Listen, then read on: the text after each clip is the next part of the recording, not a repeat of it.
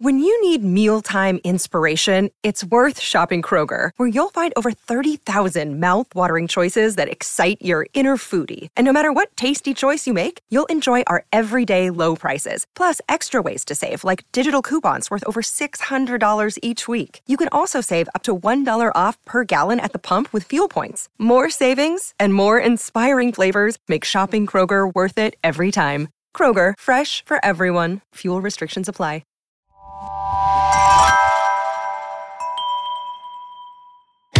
I'm Todd Jones, recovering from 30 years as a sports writer. Thanks for joining me as I sit down with some of the best sports writers of our time, who knew the greatest athletes and coaches and experienced firsthand some of the biggest sports moments of the past half century.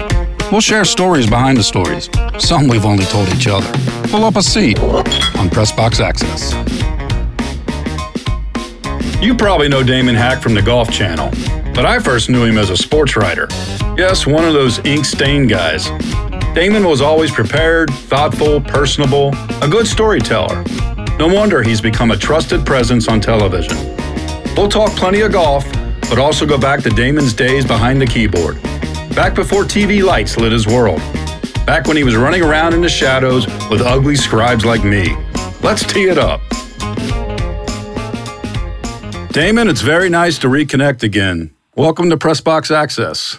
Todd, it's great to be with you. It's been quite some time, and I'm looking forward to catching up a little bit. Yeah, we're both a little older. I'm a little older than you, so I'll give you a break on that. I don't know about how much, buddy. I feel like the gap is closing. At least it feels that way with 11-year-old triplets. Oh, that's true. You're quite a busy man with you and your wife chasing those triplets around. But hey, I wanted to congratulate you not just on your family joy, but also 10 years at the Golf Channel. I can't believe it's been 10 years already this year. It's amazing. I used to, as a sports writer in a newspaper and magazine guy, I'd look at those TV guys, like, oh, look at those guys. They don't even know what they're doing. They're just stealing all our stuff and then repurposing it for television. And now I'm a talking head myself on the boob tube, Todd. And it's been a good decade. And I have a whole lot more respect for television journalism than I did when I was working in the newspaper business. Yeah, I wanted to ask you about that. I first knew you as a sports writer, a guy that you were one of us, one of those ink-stained wretches out there, in the mustard-stained T-shirt and bad wardrobe. Now you're on television, you're all sharp, looking good, sounding good. What kind of transition was that for you to go from being a writer for 16 years to all of a sudden going into television? It's still a transition, if I'm honest. 10 years in, I still feel new in some ways. I lean on my old newspaper chops in terms of the love and appreciation I have for the written word and journalism and kind of how I got into this business originally. The mechanics are a bit different. You got a television camera, you've got makeup, and people, ironing your clothes for you, which is a little bit odd. Like this flannel shirt that I'm wearing. Right. But I still try to tell stories, and I try to speak the way I write, and I still write too from time to time. Been fortunate enough to keep some of those chops sharp. I write for the Masters Journal. I've done that the last couple of years, writing pieces ahead of the Masters tournament, and occasionally write for golfchannel.com as well. Right. But it is different. Your energy level is important. Your look is important. During commercials, someone will come up and fix your collar if it gets out of place. Didn't have to worry about that too much when you're on deadline, at an NBA game or while you're, kind of chasing down the baseball or football games. So it's a bit different in that way, but I still try to lean on journalism and asking the who, what, when, where, why. Right. Well, we're going to talk a lot of golf because not only have you done it with the Golf Channel, you did it for 10 years prior to that with New York Times and Sports Illustrated. By the way, how is your golf game? It's not as good as you'd think. People assume you work for Golf Channel and that you're automatically, shooting in the 70s, and I still have not even broken 80. I did play Pebble Beach a few weeks back at the Pure Insurance Pro-Am. I played very well, which surprised me. Finished tied for second, came home, birdied the first hole I played, shot 86 in my most recent round of golf. So I feel like I'm starting to be a person who can shoot in the 80s, but that guy that can shoot in the 70s, that still seems to be a bit elusive for me at this point, 10 years into Golf Channel notwithstanding. Well, I have a number in mind. I have sources I know the number of the first time you played golf, what you shot. Do you care to share it with us? Well, if I recall, it was 144. That's it. That's the number. and your sources are your sources are wait a minute. Was that the front or the back? That was thankfully both. Can you imagine if it was the front? But 144, and your sources, Todd, as they've always been, are impeccable. Your reporting skills. The buddy took me out to play. I had no idea what I was doing. It was ugly. But I played well enough on maybe 1 or 1.5 holes where I thought, this is fun. I want to try this again. But yeah, dude, you're right. 144 swipes at the golf ball. That's a pretty ugly afternoon. Hey, they pay you by the stroke, you know. I mean, you pay that much money, you might as well get a lot of swings in. And listen, if anybody has seen me commit golf, I have no place to demean your own game, and you're now shooting in the 80s. My golf clubs are in my garage. They literally have cobwebs on them. Oh, man. Now, I'm going to take you back to your days as a sports writer. Back in those days at Sports Illustrated, The Times, Newsday, Sacramento Bee is where you started out. You covered quite a few things besides golf. The NFL, you did the NBA as a beat, Super Bowl, Olympics, NBA Finals. I think in Sacramento, you even covered the Roller Hockey International. Is that right? Man, who are these sources? This is like a This Is Your Life episode, and you're batting 1,000. I dressed up as a mascot for a story for the Sacramento Bee, Ricky the River Rat. Ricky the River Rat. I love it. I mean, this was like my attempt at being George Plimpton, you know, and what's it like to be a mascot for a night at a Roller Hockey International game in Sacramento, California. And I wrote this kind of first person, account of spending a night as this 6-foot tall rat in this musty helmet and, running around. And at first they put me on roller blades, but I was so unsure and unsteady on my feet that they said, you better put your tennis shoes back on and just run around the rink, which is what I did. And people were yelling at me, "Feed the rat," and saying all these different things in the stands. And I'm trying to look cool. I know I look like a fool, but it was kind of, talk about getting out of your comfort zone and just kind of saying, hey, you know what? This is the assignment. My great sports editor at the time, Steve Blust, I'll never forget when he called me into his office and said, "What do you think about doing a night as Ricky the River Rat?" And what am I going to say? I'm like probably 24 or 5 at the time. I'm like, hey, let's get it on. Well, if you look like a rat, you look like a lot of sports writers. And you covered the 49ers for the Sacramento Bee as a beat in the late 1990s. Now, this is after Bill Walsh, after George Seifert, but Steve Young is still there. Jerry Rice is still there. So it's still a very talented team. What did you learn as a young reporter being around an NFL team on a day-to-day basis? Gosh, you want to talk about a great incubation period for me in terms of the quality of the writers who were on the beat, and I can name everyone really. It was Ira Miller, a legendary writer with the San Francisco Chronicle. You had Clark Judge, John Crumpacker with the San Francisco Examiner. You had Brian Murphy and Matt Mayoko and Kevin Lynch and Lowell Cohn. I mean, these were giants of Bay Area, San Francisco writing. So I had not just a wonderful group of colleagues and competitors as well. And then you open up that locker room, and it was like legends of the game that expect you to have done your homework and ask good questions. Steve Young, Jerry Rice, Tim McDonald, Merton Hanks, Gary Plummer, Ken Norton Jr. These were, Chris Dolman, the late, great Chris Dolman was there, who taught me a pretty tough lesson one time. I think back to those days, it was probably like a Wednesday. We're in the locker room. And as you know, there's a bench that kind of lines the inside of the locker room, right? Kind of there's the lockers, and then a couple feet, there's like a bench where the players sit. Right. So we're all around Chris Dolman's locker one day, and I'm feeling good about myself. I put my foot on the bench, just kind of we're all got our tape recorders out, and I'm kind of leaning up against the bench, and my foot's on the bench, and he looks at me and he says, "This is our house. Can you take your foot off that bench?" And I was like, "Oh, well, okay." And I put my foot down, and I was a little bit Chris Dolman, not a small man, and didn't want my foot on the bench that sat in front of his locker. And I was a little bit embarrassed and a little bit bummed out about that. But then later on, we actually became, after he left the league and after, I wasn't covering anymore, I bumped into him at a Super Bowl one year. He was on the verge of getting inducted into the Hall of Fame. We had lunch. He said, Damon, I'm not going to get the votes. There's no way. I'm just not going to be inducted. I'm not feeling good. Then a couple days later, he finds out he is going to be inducted. And what did you learn from when he said, get off our furniture? Yeah, like this was their house. They considered the locker room their kind of domain. And I kind of, it almost felt like an uncle telling me, walking into his house, don't put your foot on the furniture.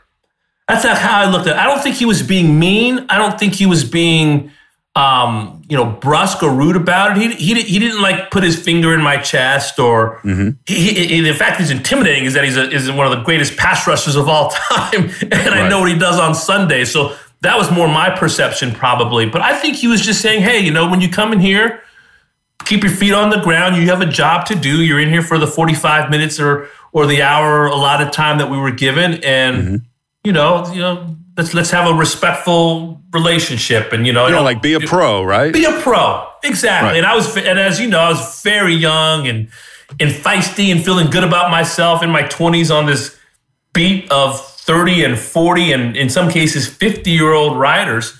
And here I am, definitely not a hot shot, but young and hungry. And it was just a good reminder, hey, you know what? I have to build interpersonal relationships with these players, and I have to build their trust. And that comes from the stories that I write and also my behavior. And there was another little run-in I had with a young offensive lineman named Tim Hanshaw. And this was during my first ever training camp. And Tim Hanshaw was trying to make the team. And it's a preseason game. And I write that Tim Hanshaw missed a block and Steve Young almost got decapitated. That was my description, and I'm thinking this is a wonderful description, active verbs, and very, very compelling to the reader. And Tim Hanshaw, the next day, he sees the story because we're all at that point. The Niners are training in Rockland, which is a suburb of Sacramento, so they're seeing the Sacramento Bee, and he's like, decapitated.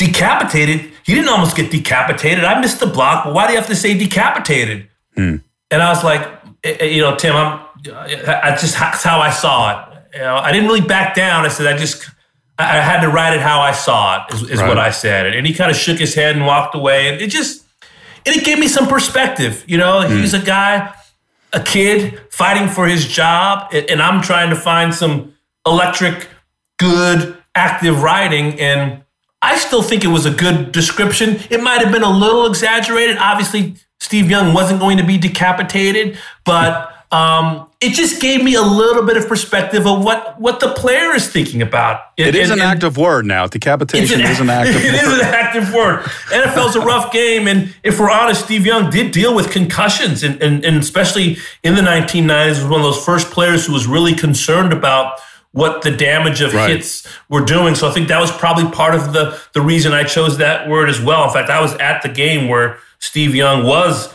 knocked out for the final time. It was a missed block by Lawrence Phillips and Aeneas Williams on Monday night in Arizona, knocked him basically cold for a little while. And that was the last time Steve Young played football. So, the relationships you make, the choice of words, it's a dance, as you know, as a beat writer yourself, and how you have to deal with these players over an entire season and sometimes over 5, 10, 15 years if you cover the beat and if the players are on that team for such a long time. Young was at the end of his career. Rice was kind of getting up there. You're a young guy. They're in different parts of their own career. What was that like to deal with those type of guys, Young and Rice especially? Yeah, I was no question intimidated. I just didn't feel like I had the depth of knowledge or comfort that a lot of my peers did. I was one of the few writers in his first year in 97, which was my first year on the beat full time. And Rice and Young were such established players and had such great relationships already with the Ira Millers and the John Crumpackers of the world and the Lowell Cones of the world and the Clark Judge. I mean, I didn't have that gift of gab with them where I could talk about other things. It took me some time. Like I'd say toward the end, like I was on the beat in 98 again and in 99. And toward the middle and end of my time, like I could talk to Steve Young. I found out through just hard work and observation, he was a fan of Negro League baseball hats. Really? And so, yeah. You're like, how about that? Like, he started bringing like Homestead Gray hats and different hats into his locker. And I noticed that. And that struck a conversation for us that was outside. They don't always want to talk about football. You know, exactly, they you know, what kind of music do you like? What kind of food do you like? You're a Negro League baseball aficionado. Like, it can't just be about, you know, what do you think about the Packers coming into town? They've been answering that question for 15, 20 years. So let's talk about covering the league, because you learned your lessons as a young NFL beat writer covering the 49ers, and then you went off to New York. You did a little basketball at Newsday covering the Knicks, but then you go over to SI, or actually New York Times and then SI. You're covering golf, but you're also covering the NFL as a league.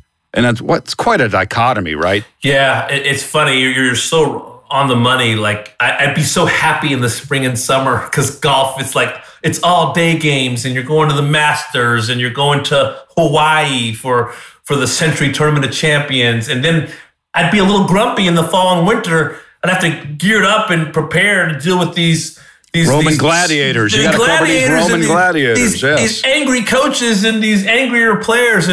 But I had some good moments, man. I realized that, like the Peyton Mannings of the world, how much they read the New York Times and Sports Illustrated and are aware kind of your job. Like, one of my first stories, my first two features for the New York Times covering the NFL, one was on Peyton Manning, and I went to Indianapolis and got great time with Peyton. Well, let's talk about the Manning story. What's the story behind the story?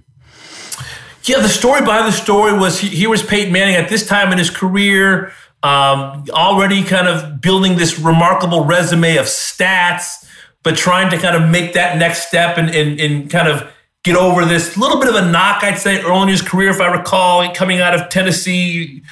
Incredible stats, but didn't beat Florida. That was kind of the big story. Couldn't win the big one, right? Couldn't win the big one. So that was part of it as well. Kind of like, where is Peyton Manning, this remarkable athlete, stats, son of Archie, and it was a big piece. But I was just so impressed with how Peyton kind of knew what I need. He's just so intelligent, not just in his film study. And I got his high school coach on the phone, if I remember, and just how hard he worked. That was the crux of the story. Was he was like built this way at high school. You said he gave you a lot of time. What did you do? Yeah. So there's like, as in most NFL facilities, there's like a zillion rooms in these facilities, and there's like an hour set off between the beat writers and the players, and then there's often like these little side rooms where, if you're coming in to do a special project, say, you know, the NFL on CBS or Football Night in America on NBC, they get an allotted amount of time on like a Thursday or a Friday. Mm-hmm. And, you know, Craig Kelly, who was the PR guy in Indianapolis, knew I was coming, didn't really know me from Adam, but like set aside time where I had Peyton one-on-one by myself away from everybody else. Because for a lot of these players, Brady, Steve Young, even back in the day, Peyton, they speak one time during the week to the gathered media, and then the rest of it is you wait till Sunday. That has changed. That has changed a lot since the 90s. Right? Okay, yeah. Since the 80s. I mean, since the 80s is what I mean. Okay, yeah. And so back then, it was, so Peyton gave me what I needed. I didn't feel rushed. We were in a separate room by ourselves, no media people hanging over us, no other reporters hanging around, and whatever I asked, he answered and gave me just good sound bites. It was just really, really, it told me a little bit about him and how good he is and how smart he is. It also told me about the power of the Times and how people respected that newspaper as the paper of record, and knowing that it's a national paper that's going to be read like all over the place. And it was a similar with Drew Bledsoe as well. He knew what you needed. Right? Yes. And he knew how what to I deliver needed. It. Right. Exactly right. And that continued, Todd, throughout my time covering him and Eli and Archie. Like, I covered that Patriots-Giants second Super Bowl in Indianapolis. It's all coming full circle now. And I called Archie on Monday of that week before the game Sunday. I said, Archie, I'm writing a game story for Sports Illustrated.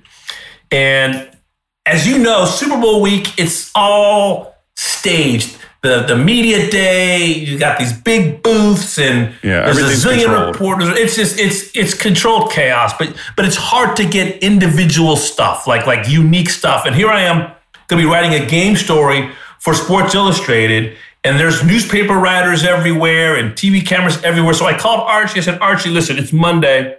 Can you just let me know what the rhythm of the week is like for Eli here, and maybe let's talk on Friday. And that would help me paint the picture should the Giants win. And even if they don't, it'll be a big part of this game story ultimately. And sure enough, I called Archie on Friday, and he just, like his sons, and Peyton especially, who's just a wonderful talker, he gave me insight. He said, Damon, okay, on Monday, Eli took the offensive line to St. Elmo's.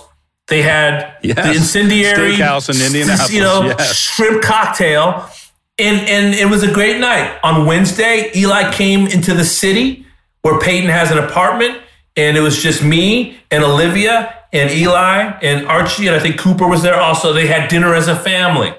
And so he's just giving me little nuggets, and I think it's because, I'm writing this for SI, and I've been, that's now 2009, and I've been covering the NFL in a pretty high-profile way, going back to the late 90s a little bit, but especially since 2002, and I guess I had enough trust within the family.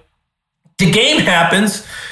The Giants win. I'm getting more anecdotes that night. I'm talking to such and such. I'm observing, Todd. I see, Osi Umenyiora on the phone, and he's talking to somebody in the locker room, and he says, we're going to take over the town. We're going to burn the town down. And so that's a quote that I could use. And then there's Brandon Jacobs, this huge fullback / running back, and he's got champagne, and he's like, these bubbles taste so good. And that's a quote. And then I find out that there's the post-game party, and this I had to ask the PR guys, Avis Roper, for example, and Peter John Baptiste.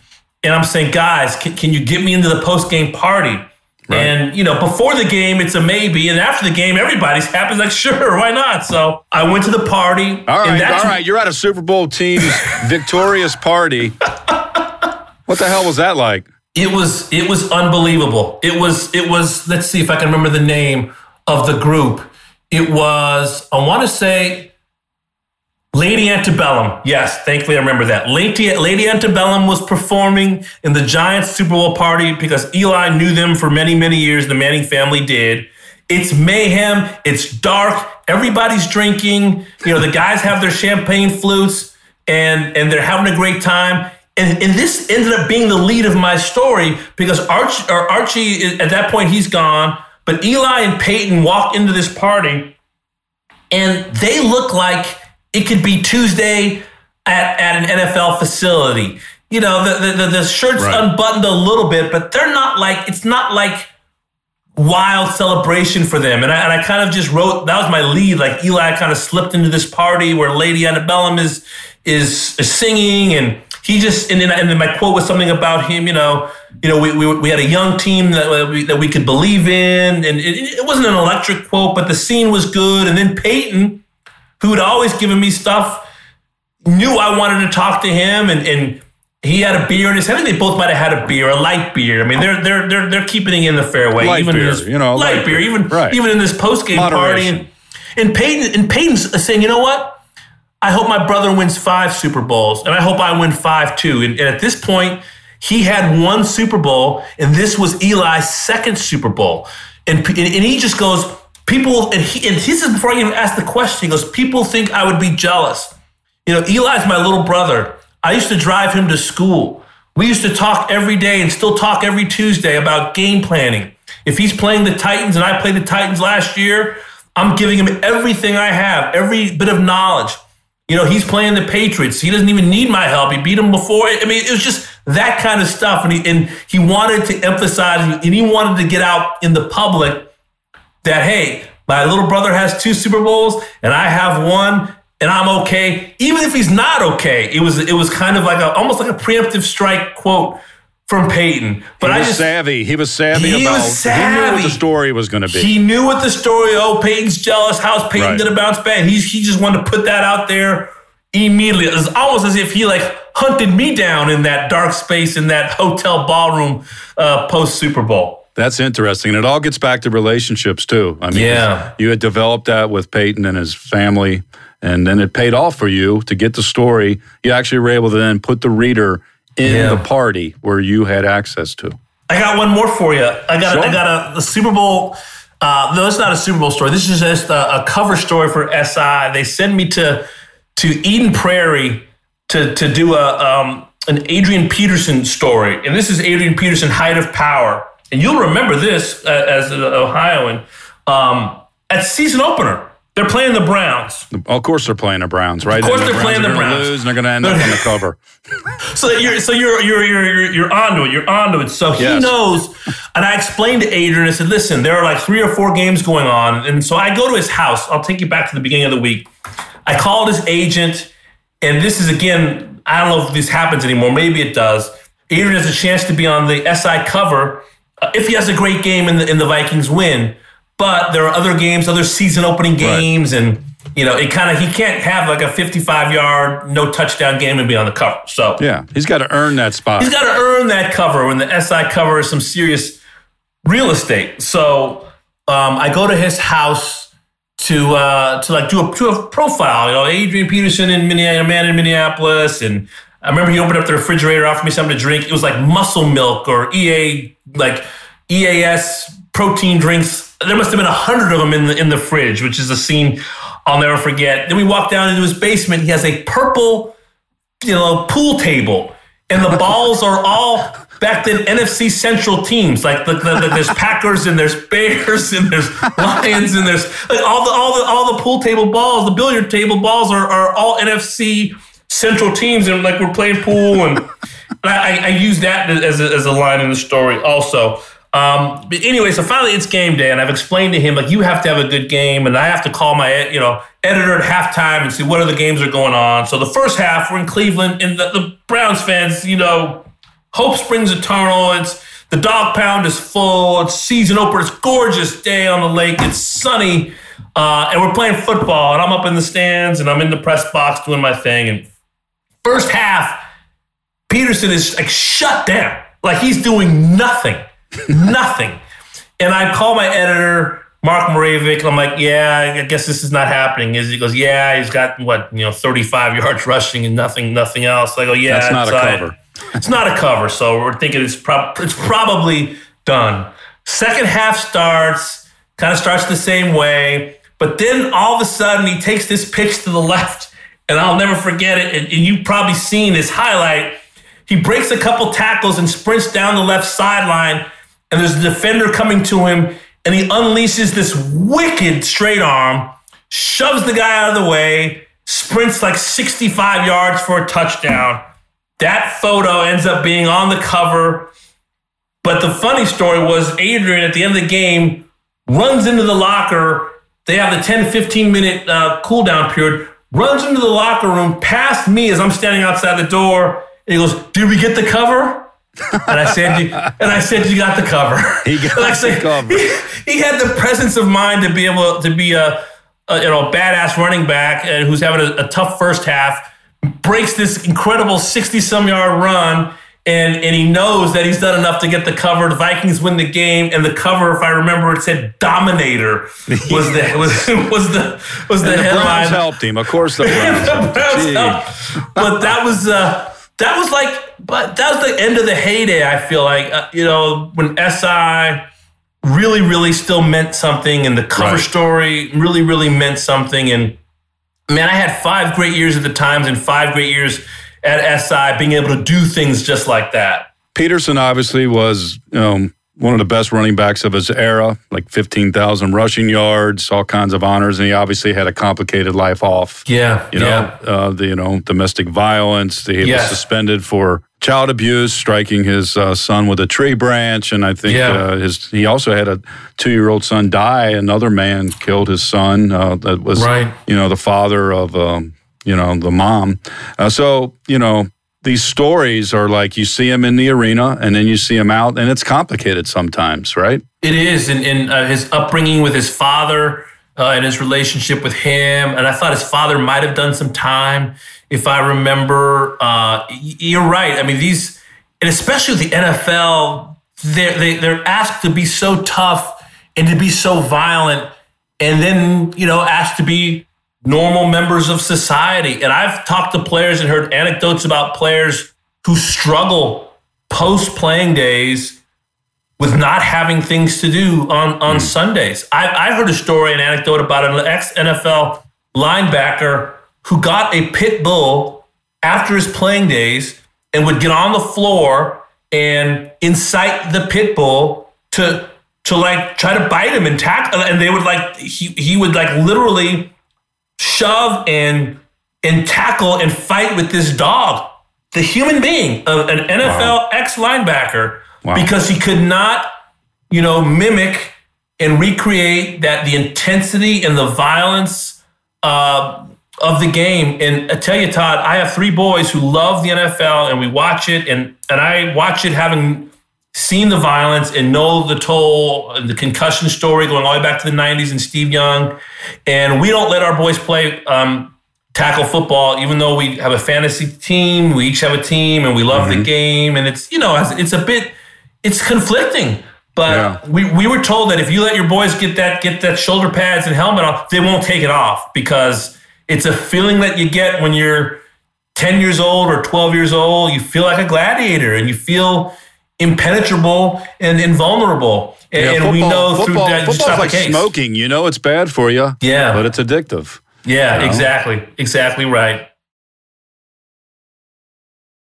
Ready to up your game and learn more about the thrilling world of sports betting? Introducing Double Down with Breslow, the ultimate podcast about the business of sports gambling. Join me, James Breslow, and a long list of expert guests as we dive into the art and science of the sports betting industry. Evolving regulations, technology enhancements, and the meteoric rise in the number of players makes this sector the fastest growing and most intriguing in the world. Unlock the business secrets from many of the industry's most recognizable C-suite executives, including famous odds makers and influencers. Every episode of Double Down with Breslow is packed with insider tips, deeply skilled analysis, and in-depth discussions. Don't miss out on the ultimate resource for mastering the business of sports betting. Listen to Double Down with Breslow on the Evergreen Podcast Network or wherever you listen to podcasts. That's Double Down with Breslow, the business of sports betting podcast. Football's complicated. And, another thing that's complicated is the Olympics. Yeah. There's so much good and bad that goes on at the Olympics. And I know that in 2004, you were in Athens, Greece, covering the Summer Games for the New York Times. And I was there too. And I think we spent a little time getting to know each other over there in Greece. You have said that it's your favorite assignment ever. Why was the 2004 Athens Summer Olympics your favorite assignment? Yeah, it's a wonderful question. And I do feel that way. As someone who's traveled quite a bit and a history major undergrad, and kind of fascinated by the history of the planet, of the world, of geopolitical issues and the history of war and peace. Being in the Olympics is like the crystallization of all of those things, in a sporting venue. But even, beyond the track and field and the swimming, there are these stories of athletes coming from different parts of the world, and sometimes those different parts of the world, there's conflict going on. In 2004, we're still in a state of grieving and healing from 9/11, and still in the midst of the war in the Middle East. And there was a little bit of that even in Greece. We're much closer to the Middle East than we would be in the States. So the safety protocols we had to go through like a whole, beyond just getting your passport stamped, you had to go through a whole safety and security protocol because of the time that it was in 2004. And just being around journalists from around the world and athletes from around the world, and kind of hearing the different languages, and being in an IOC or international media center, and looking around and seeing all of these different people and hearing these different languages, I felt inspired by it, meeting athletes and hearing their stories, and kind of the joy and unbelievable pain if you just missed off the podium, for example. There was a Japanese athlete who I think she might have won silver, and she was so distraught and heartbroken that she didn't win gold, and she was just so hard on herself. And I was just sitting there, in that area, the mix zone, and just like heartbroken for her as she was just basically beating herself up over the close call.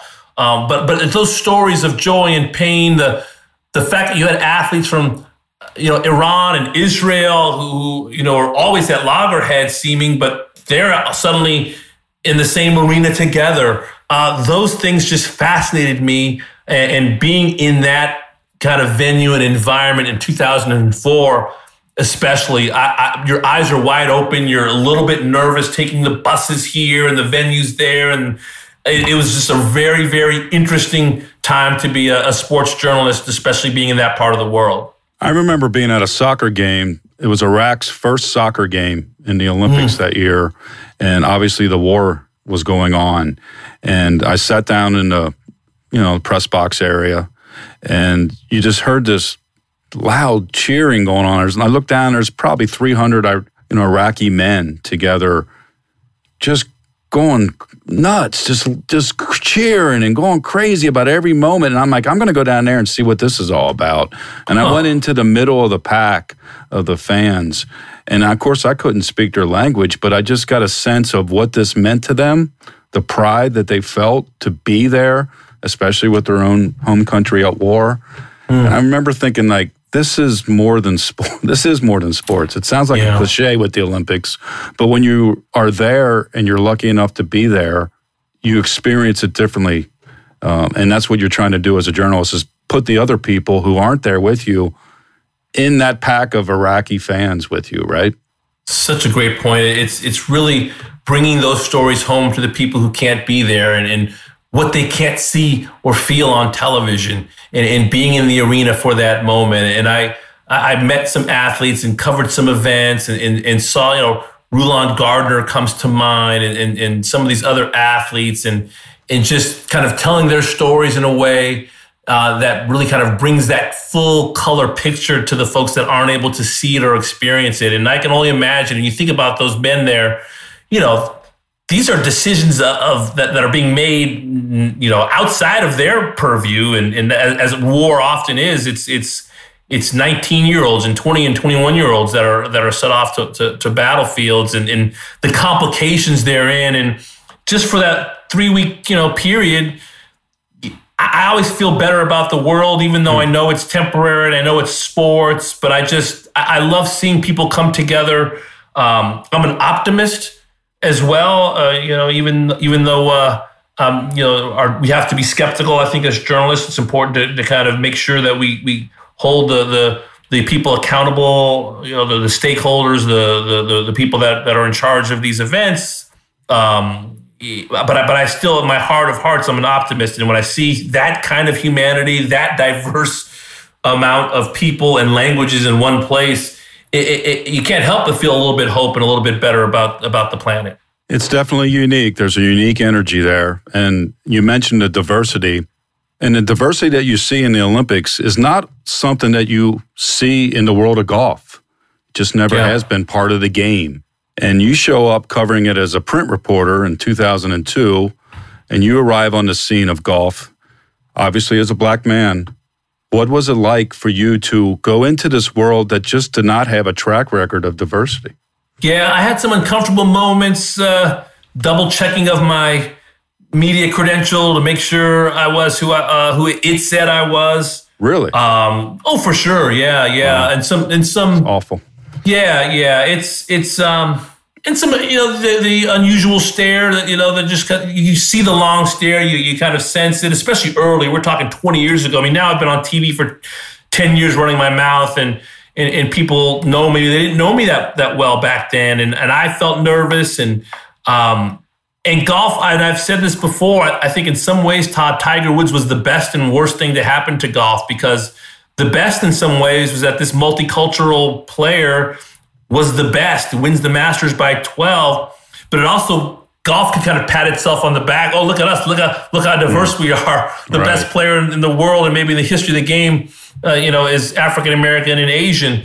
And it really kind of, in my opinion, it took the killing of George Floyd 2 years ago to really make the sport re-examine itself. And I can say that with full confidence because I spoke to people at the PGA Tour and PGA of America and USGA who were like, whoa, like what just happened? Everybody's sitting at home during COVID and they see this, and it reminded people in golf that, you know what, Tiger Woods notwithstanding, what do the C-suites in golf look like? What does the majority of the playing membership look like? The sponsors, who are these companies? They're not, there are no African-American owned businesses that are, sponsors of events. Like it forced the tour to look inward. And I had conversations, Todd, on the record and off the record with people at the tour and people at the PGA of America and USGA. And to their credit, the tour has earmarked $100 million for diversity, equity, and inclusion efforts. The USGA announced they've re-upped on their relationship with First Tee, doing these idea grants, $25,000 for 25 First Tee programs. And so I think it's getting better. It's slow. It's behind. Like baseball integrated in 1947 and golf had like a Caucasian-only clause on the books into the 1960s. So they're like 16 years behind, right, when Charlie Sifford finally got to play on what is now known as the PGA Tour. So golf's had more ground to make up. It was exclusionary for most of its existence. And I think that it's taken some very notable events outside of the game to kind of remind people that there's more work to do. I want to point listeners to a column that you wrote for golfchannel.com, and that was in June of 2020 after George Floyd's death. And the headline on the column is, "Can I be both thankful and horrified? Can I?" And it was such an outpouring of your heart in your own life experiences. Can you take us back to, why you decided to put yourself out there in a personal way like that? Yeah, I remember feeling in that time, as we all were, and so many of us were horrified and sad and upset. But I found myself in that time, I had a television camera, I had a camera in my house because of COVID. We weren't going into the studio, but I was still doing television and going on the air and talking about birdies and bogeys. And I'd be going to sleep at night and I could feel my chest was tight and my heart was hurting. And I'm like, why am I feeling this way? I've got a great wife, great kids, wonderful job, dream job, but I'm also a black man living in America. Can I be both like thankful and like, can I love my country but be mad at my country at the same time that this happened? Can I be thankful and upset? Can I be, patriotic, but a patriot who wants to see things get better? And so I said, I started as an Instagram post. And then I asked my editors and producers, I want to write a column. And they said, absolutely. And I wrote this column because I felt like I had to be transparent to the viewer and to myself and to my family, to my sons, as my dad was to me and my grandfather was to him, about some of the challenges that black people can face. And I could be on television 2 hours a day, but I'm still a 6'3" bald-headed black man in America who's been pulled over and who's been frisked and asked if I had drugs or weapons in my car, which I did not, and frisked for weapons, which I did not have, in front of my mom's house when I was like 19, 20 years old. And people were like, well, wait a second, you're like on TV, you're famous. That happens to you? I'm like, yeah, that does happen and has happened. And I'm one of the lucky ones where it didn't escalate to Eric Garner or Michael Brown or Trayvon Martin or James Byrd back in the day or George Floyd or Emmett Till. I'm thankful that it didn't happen, but I do get nervous if I get pulled over.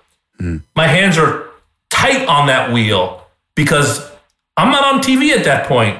I'm a black man in a car in a nice neighborhood, and that means something to some people, and it makes some people nervous, whether they know me or not. So I had a conversation with Jimmy Rollins about this after George Floyd, and he was a wonderful all-star, World Series winner with the Phillies, and he said, I had cops escort me into stadiums and give me fist bumps and making sure our bus made it through. And then at the same time, like I was at midnight, got pulled over in a nice car and had guns drawn on me. Like, are these the same police?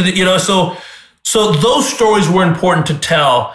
And I say this as someone with a cousin who's in the FBI, like live law enforcement in my family. So I wanted people to know that, yeah, I can love my country. I can respect police officers and the job they do, and FBI and CIA, but also like these are things that are real and sometimes scary. And you can be a patriot and you can love your country and be critical of it. I think that's what the beauty of America is, that you can speak your mind and not worried about, like in some places being put behind bars for 15 years because you said something against state, local, or federal government. So I could not be on television and saying, hey, Justin Thomas won by 4 while cities are being torn apart and families are grieving and people are hurting, without speaking my truth. And it was a time in sports where Black Lives Matter, we saw some signs on basketball courts and the choose love on the helmets and different things. We still see some of those things. And I just felt like I couldn't do my job and be transparent, which you should be on television, and be yourself, which you're told you're supposed to be, without being able to express this part of who I am. And it's like this dichotomy of, yes, gratitude and joy and optimism, but also tired of being, 50 and having to prepare to have these conversations with my kids that my dad had with me and that his dad had with him. Well, it's a heart-wrenching column, and I applaud you for having the courage to put yourself out there like that. Your own life experience as a Black man, how has it informed your reporting on golf for 20 years? Golf especially, because it is such a lily white sport. Yeah, I think it's in some ways it's allowed me to stand out. Like everybody knows who I am if I'm walking up to them for a soundbite, because I'm just so different. I look so different. There have been a handful, I think, of Cliff Brown, Pete McDaniel, Pharrell Evans for a time. This is over 20 years. There just hasn't been that many. So being on television, especially the last 10 years, people, they know who I am. They know what I look like. I think this of golfers, and I think of this of most people. I think most people are good people. I think that most people just want the best for their kids and their neighborhood and their families. And I think golfers are no different. I mean, they make $1 zillion and they're trying to get the ball in the hole and they play a difficult game. But I approach them as I approach anyone. I try to be empathetic, and I try to speak to them, man to man or man to woman if I'm covering the LPGA. And sometimes we do get into discussions on race. I've had some players want to talk about that. I've interviewed some players. I interviewed Kirk Triplett, who he's a white man with a Black son. He adopted a Black child, and he put a Black Lives Matter sign on his golf bag on PGA Tour Champions, which is 50 and over, pretty conservative group of golfers. And he talked about getting some awkward glances, and he said, what, I have to have a different conversation with my son Kobe, that's his son's name, than I do with my other children. It's sad, but it's kind of the way it is. And he wanted to say, I'm a white man, 60 years of age, and this is a conversation I had to have. So, when I'm on the beat, when I'm doing my job, when I'm going to golf tournaments, I try to be who I always have been, which is honest, transparent, prepared, asking good questions, and being authentic.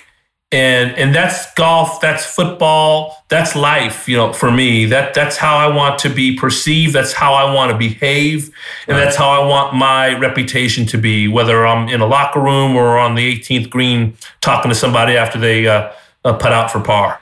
Well, you grew up in Los Angeles, in Compton, and I'm sure when you were growing up, there just weren't many Black golfers. Golf probably just wasn't part of your life. There was Lee Elder and, Calvin Peete, a couple guys, but it's sadly there's still not many, when you think about it today. But at the same time, you mentioned that things are better, that things have changed, and you've seen it for 20 years. And so that still infuses you with hope, right? It does. And I spent summers in Compton. My parents went to Compton High School. I lived in the San Fernando Valley, but spent many a summer roller skating, on East San Luis, which is a street in Compton. And my late grandparents lived in Compton, cousins in Compton. My parents were proud class of 1963 Compton High School. So I have that in my background. Then also the 818 San Fernando Valley as well. And golf just was not a part of my upbringing at all, outside of a birthday party and going to play miniature golf somewhere. My parents didn't play. If golf was on our television screens, it's because we were waiting for a basketball game to come on. And it has been slow. It is an expensive game to play. The socioeconomics of the game kind of mirror the socioeconomics of the country. And if, in most African-American communities, golf courses might as well be on the moon. They're just not accessible. It's not something that is readily in their purview.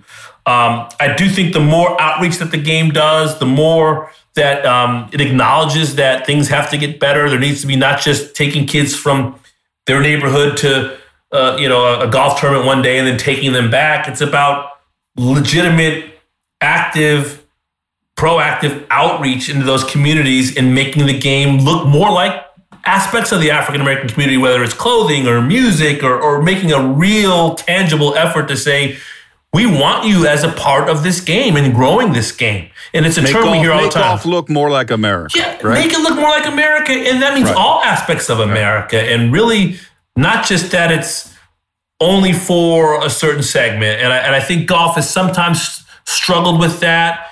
And I do think post-2020 and post-COVID and George Floyd, that from what I've seen and been in those rooms and talked to a lot of people, that I feel like the game is going in the right direction. Well, I think it's so important that you're on television and that you're out there because we need that perspective. We need more of it. I appreciate that. I can't tell you how heartwarming it is when I go to a golf tournament or go to an airport and I see a young person or a family or an old golf fan, and sometimes you get a young person of color, and I know that sitting in that chair on Golf Channel is valuable and important, and that I don't take that job lightly and that role lightly, and I think that me being on that show is an example of diversity and the growth of the game and making it look more like America, and I am appreciative of the seat that I sit in and cherish it as well, and don't take it lightly that just me being on Golf Channel is a wonderful example of how the game has progressed, and hopefully more stories like that will be told as the years and decades roll on. You said Tiger Woods has been the best thing and the worst thing in many ways, and I agree with you wholeheartedly on that. Let's leave us with a sports story.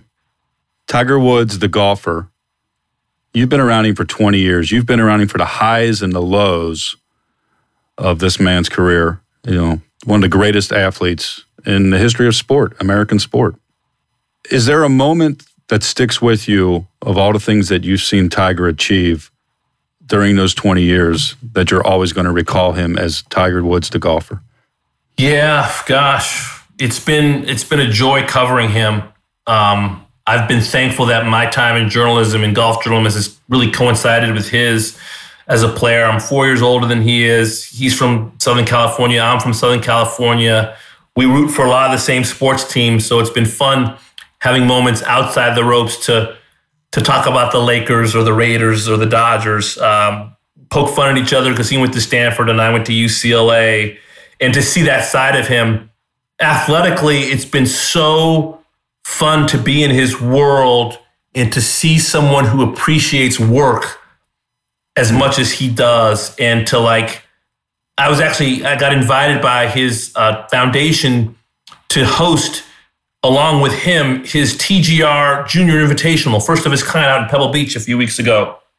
And he saw me and he immediately starts, busting my chops, which is what he's always really been about. He's in a lot of ways still a big kid. His childhood was very unique. He was a star before he could walk. But I think back to the 2006 Open Championship at Hoylake, which had come on the heels of him losing his father, and he wins a golf tournament hitting one driver the whole week. The sound of the strike of his golf ball is like nothing I've ever heard, and I've been around, Henrik Stenson and Justin Thomas and all these other great players. But to me, it's probably like he works harder than we even know. And he's starting to let people know, like little anecdotes of what it was like for him. Like there was a story told a few weeks ago at Pebble And there was a gentleman who like works at the Pebble Beach company, and he's saying, Tiger, I remember in 2000 at Pebble, and you were getting ready for your resumption of the second round on that Saturday morning, and you were in the gym, and you were working so hard. You were bouncing from the weight, rack to the bench to the dumbbell rack, and you were just sweating, and you had this athletic shirt on, and your muscles were bulging. And then my kids walked up to you and asked you for an autograph, and you signed every autograph, and you went back to the gym, and you were lifting, and they were at the Pebble Beach gym. There's like a beach club there. And the guy said, Tiger, it just was such an example that you worked so hard. You were working out before you went out to finish your round and then to play 18 more holes that day. And Tiger goes, well, I'd actually run 3 miles before I got to the gym. And he looks out to the kids and he goes, kids, you have to sacrifice. He says, Kobe used to tell me, and we're like, oh my gosh, he used to talk to Kobe all the time. He goes, Kobe used to tell me, what are you willing to sacrifice to be great? What are you willing to give up to be great? And I was like, wow, no wonder this guy won 82 times in 15 majors, because he knew that every time he arrived to a golf tournament, he had out-prepared, outworked, and out everybody.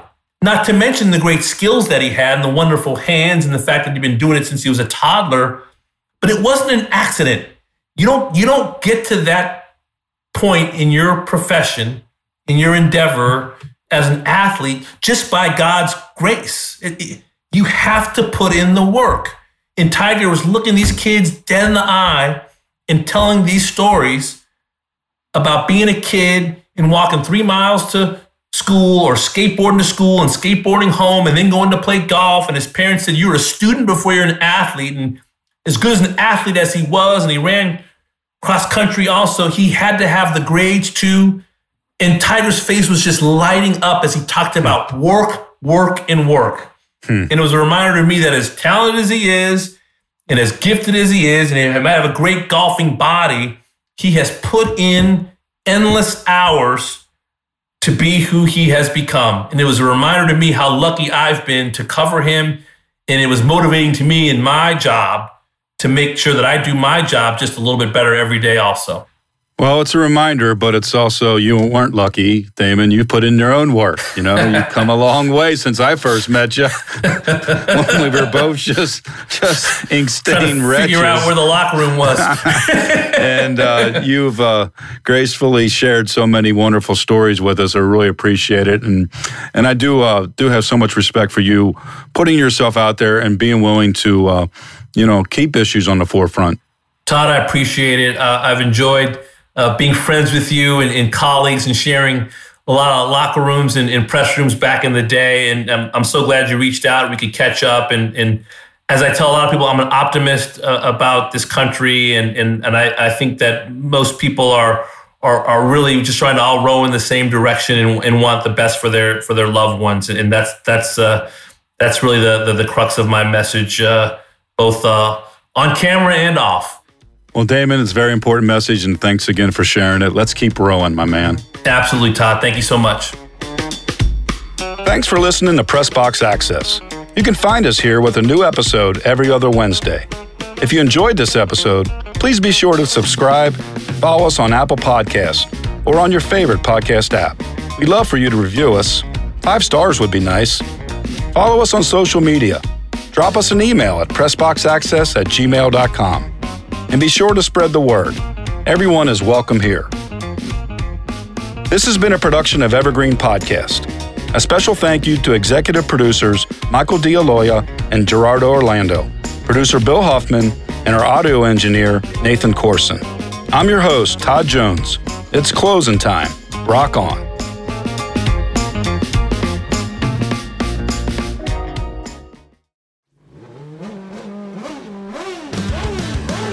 Bruce Martin, host of Pit Pass Indy. Each week, I go behind the scenes of the NTT IndyCar Series and introduce our listeners to the biggest stars of IndyCar, which features the Indianapolis 500 as its cornerstone event. The men and women that compete in IndyCar may be the bravest athletes in all of sport, as danger lurks around every corner. they were able to look danger in the eye without flinching. That is why the NTT IndyCar Series features the best racing on the planet.